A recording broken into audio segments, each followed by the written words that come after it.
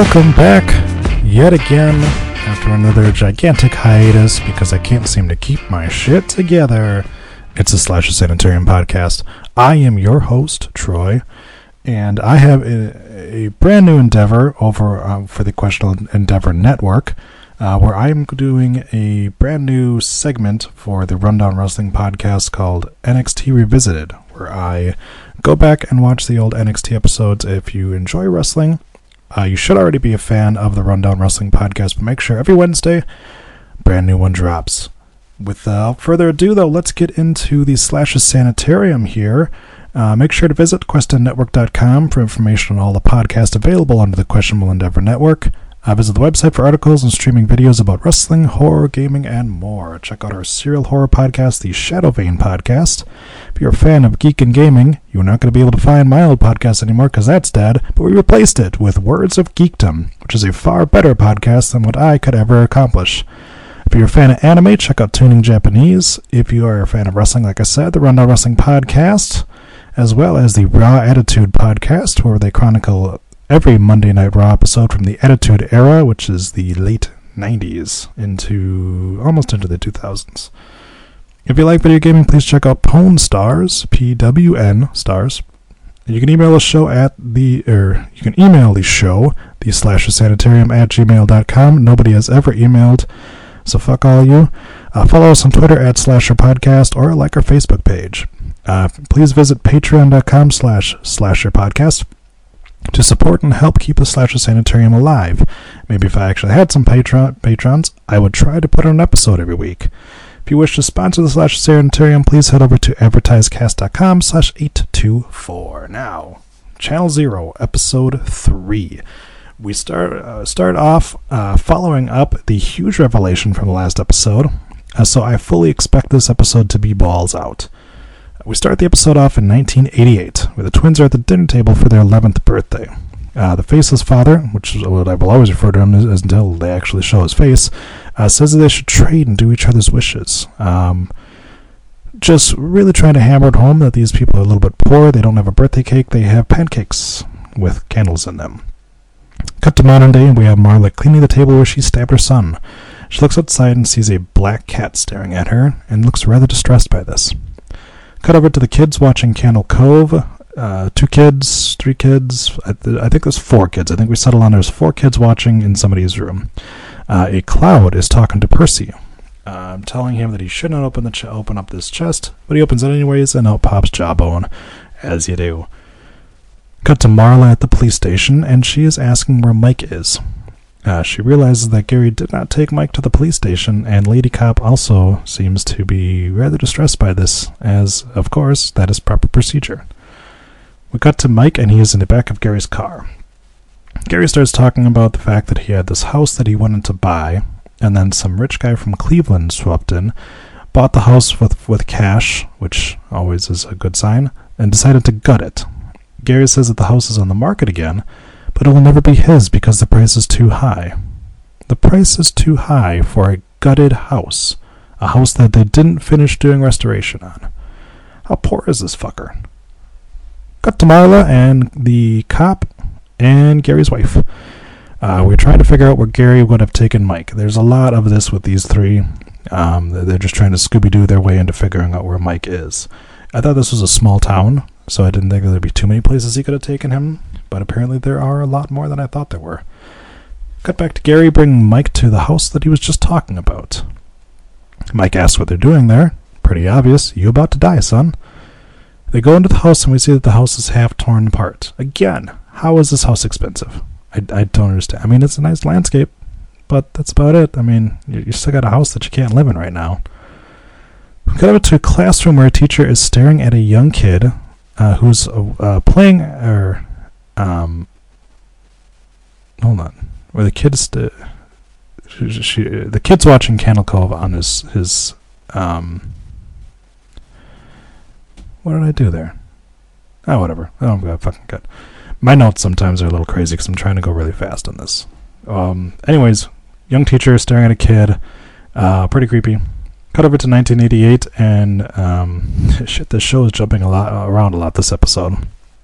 You can go ahead and take a drink every time I say cut to. You'll be dead by the end of the podcast, so then I'll be down to the listener. A kid is cooking bologna with his mother. Kid's name is Jacob. They cross themselves before the woman keels over on the floor. But Jacob seems to be an old pro of this as he throws a pillow under her head, grabs a watch, and starts to time her seizure. He also starts praying to her, because that's going to work. Cut back to the classroom, and we have a kid playing a racing game on his phone that suddenly cuts to Candle Cove. So I'm glad that the producers of Candle Cove got the show up at the times. Have it streaming on all devices as well. The scene is the skeleton pirate chasing Percy down. He catches Percy and tells him he should not have opened that box because now he will have to have his hide. Jawbone's super creepy here. They do a little voice modulation with him. He says, Jawbone's my name, and I didn't catch what his game was. I'm assuming raping kids. The teacher catches the kid watching the phone, and he gives the phone back over to her, and it switches back over to the game as he hands the phone over. At this point, I was not sure what exactly we were doing with this whole teacher thing, but it seems a little odd that she would want him to stop watching Candle Cove, because as we find out by the end of the episode, she seems to be a very big advocate for Candle Cove. Cut to Mike tied to a chair. Mike wants to know what is going on. He says that a lot in this episode. I think that everything is very clear, Mike. They want to kill you because you killed all of their friends and relatives. Well, at least they think that. Baldfred and his wife enter the room. They are Daphne and Tim. Or switch that. That would be Tim and Daphne. Not that Daphne is bald. So Daphne and Tim says he doesn't like getting woken up in the middle of the night with his phone ringing, being told that they need to come there right away. So Gary called them to tell him Mike is a killer. Tim always thought Mike's family had something to do with it. Mike says that 28 years ago, someone made Candle Cove, and it influences the kids who watch it. And it is pretty difficult at this point, if you're looking at it from Tim's perspective, to believe anything that's coming out of this guy's mouth. Daphne's a little bit different because, as we're about to find out here, she's still kind of affected by Candle Cove. For whatever reason, Tim and Gary never really got affected by it. I don't know if they were just a different age at the time or what was going on. But so Gary says that if Mike hadn't come back, his kids would not be in the hospital, which could be still true at this point, but probably not. Daphne starts to show pictures of the dead kids. She starts with Jacob, spoiler alert, so I guess he's dead. And the teacher is apparently the mother. Then she goes on to her cousin, who's a little girl. I forget this little girl's name. I don't think it's that important. So Daphne says, she taught me how to kiss. Interesting. I mean, not really interesting because they were 11. That's pretty gross, but interesting that this is what she thinks of. Not like, she was my cousin, she was my best friend, we used to play this game together. Nope, it's, oh yeah, I used to make out with my cousin. Carl Cutter, the Cut Up, haha, unique, and Tim's brother Gene, who is the bully, who broke Eddie's hand. Gary wants to know what Mike did and why he did it. We cut to Mike going up to Gene as a kid. Mike is trying to get Gene to go to the crow's nest. Cut over to Marla and the crew at Gary's house. No surprise he ain't there. Just trying to follow that thread of, hey, they are actually trying to find Mike. Cut back to Mike. Tim and Daphne are retelling the stories of how the murders impacted them. Mike says that they are still dreaming about Candle Cove, every single one of them. Tim says that Mike killed them all. Mike screams he didn't have a choice. When Tim tries to grab him, it looks like Tim is about to kill him. Cut over to Eddie out in a field as Gene comes up with Mike. Eddie says you can't lie to the skin taker, which is a great line, and also nobody's taken anyone's skins here, so I'm not sure who the skin taker is. Gene flips him off and starts to walk away, but Eddie tells him to stop, and Gene stops. Then Gene starts laughing. Eddie says he is showing him stuff in his head, and that Gene cannot do anything right now. So Mike goes over, spits in his face, and Gene just keeps on laughing. He says, "Come here, boy." And Gene turns around and comes to Eddie. He walks over to him, gets down on his knees, and starts to lick Eddie's hand. Eddie tells him that he needs to pay the toll. At this point, Gene pulls two of his teeth out of his mouth and hands them over to Eddie. And he's told he can now go to Candle Cove and he needs to walk the plank. Gene gets up, walks over to the edge of the cliff, and falls to his death. So Eddie is the one who killed all of the kids, and Mike is the hero of the story who had to stop him by killing him. I can see why this would be a hard pill to swallow for Tim, because this guy just explained, "Oh no, I'm not the killer. The dead kid that we found last episode, that's the killer. That's the guy you should be mad at. I was one who I saved everybody. I'm not. You should be fucking licking my balls right now. I saved all the rest of the kids. You probably would have been killed next, Tim." Cut to Lady Cop. She is stopped by a lady who says that the kids are hurting someone. So an old woman runs up to the side of this lady's cop car, says the kids are hurting somebody. Lady Cop gets out, she runs up, and she sees the 4 kids that were watching the TV before stabbing an anatomical dummy with fake knives. As she walks close, the kids run off. She kind of looks down at the anatomical dummy and is just kind of perplexed by the whole situation. Cut over to Marla telling Gary's wife, Jessica, Mike did something unforgivable. Jessica tells a story about Gary diving into depression when he can't buy the house and all this other shit. And that's when she realizes where Mike is. Cut back to Mike telling Gary that his daughter is infected by the show. Mike gets Daphne to admit it is all connected. And then Mike gets Daphne to remember that she is seeing Jawbone, but he goes by a different name. And we see the whole scene is intercut with flashes of Jawbone and a flash of a white-clothed man with black bleeding eyes. We don't get the name, but I'm assuming it's Skin Taker. Mike says he saw a person dressed as Jawbone out in the woods. Gary seems to be smart enough to realize that Mike may be telling the truth, or at least that he is a cop and probably should not, kill a guy who could potentially be a hero, could potentially just be kind of insane. Tim pulls out his gun, and Daphne tries to dial 911, but Tim tells her to hang it up, which that's not really how 911 works. They're going to call back, or they're going to send a police car. So Gary's standing between Mike and Tim, as Tim continues to try to threaten that he's going to kill Mike.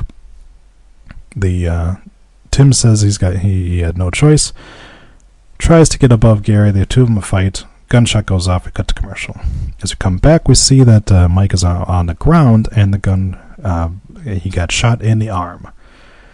So Daphne then hears something outside and informs Gary that his wife is there. It's going to be a little hard to cover this up now. This next whole sequence, I didn't catch that Gary had left the room, but Gary leaves the room to answer the door.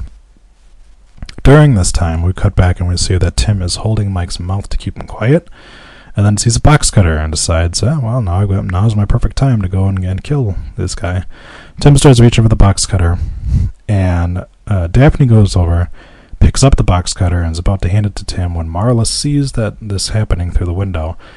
They yell, they bust inside. Tim decides to fuck off as he sees the Lady Cop arrives, and then Lady Cop comes in, takes a kind of a glance over at the situation, and rightfully draws on Gary. Gary hands her over the gun, and presumably Gary gets arrested here. We cut over to Mike in a car, which this, right off the bat, you can tell this is not happening right now, because he's got no arm wound. And he reclines back, and we see that the teeth person appears from out of the woods. Teeth person comes over, opens the car door, grabs Mike's hands, and starts to suck his fingers. So either a dream or a flashback. Either way, pretty fucked up. Cut to the hospital as Lady Cop wants to question Mike. Cut to the past as we hear that Carl Cutter is missing. Mike asks Eddie what happened to Carl. Carl is in Candle Cove. Eddie responds. Cut back over at Lady Cop seems skeptical. Mike says the show is back and kids will start to act weird, to which this kind of pops Lady Cop as she, has just seen a couple of kids being really fucking weird. Marla tries to tell Lady Cop that Mike did not confess and that Gary misunderstood. Mike plays along and says that Eddie killed 4 kids and then disappeared. Mike said that this is just the beginning. You better hope someone gets snabbed while he's in the hospital, because it's a classic way to get someone off your back. If everyone thinks that you're the murderer, just have someone die while you're in the hospital. Cut to Tim walk through the woods. We see a white figure way off in the distance, and we hear laughing from the distance. Cut back over to the hospital, and Jessica's come to visit Mike. A lot more sexual tension between these two. Mike gets up and says that he cannot stay there.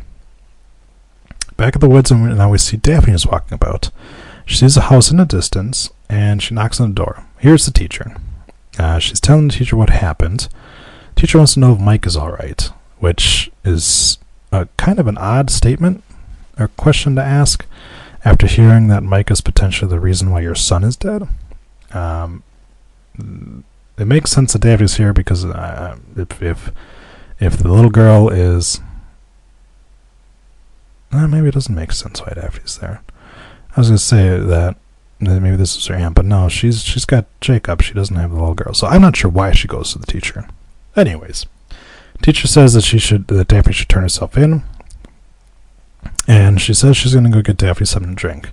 She returns with some hot cocoa, and then she says that she will get Daphne something stronger. And she returns and slices Daphne's fucking throat open. Daphne with some realistic death acting here, as she doesn't die right away. She gurgles for quite a while. And Omen says you shouldn't fuck with Mike Painter. Good on you, Sci-Fi.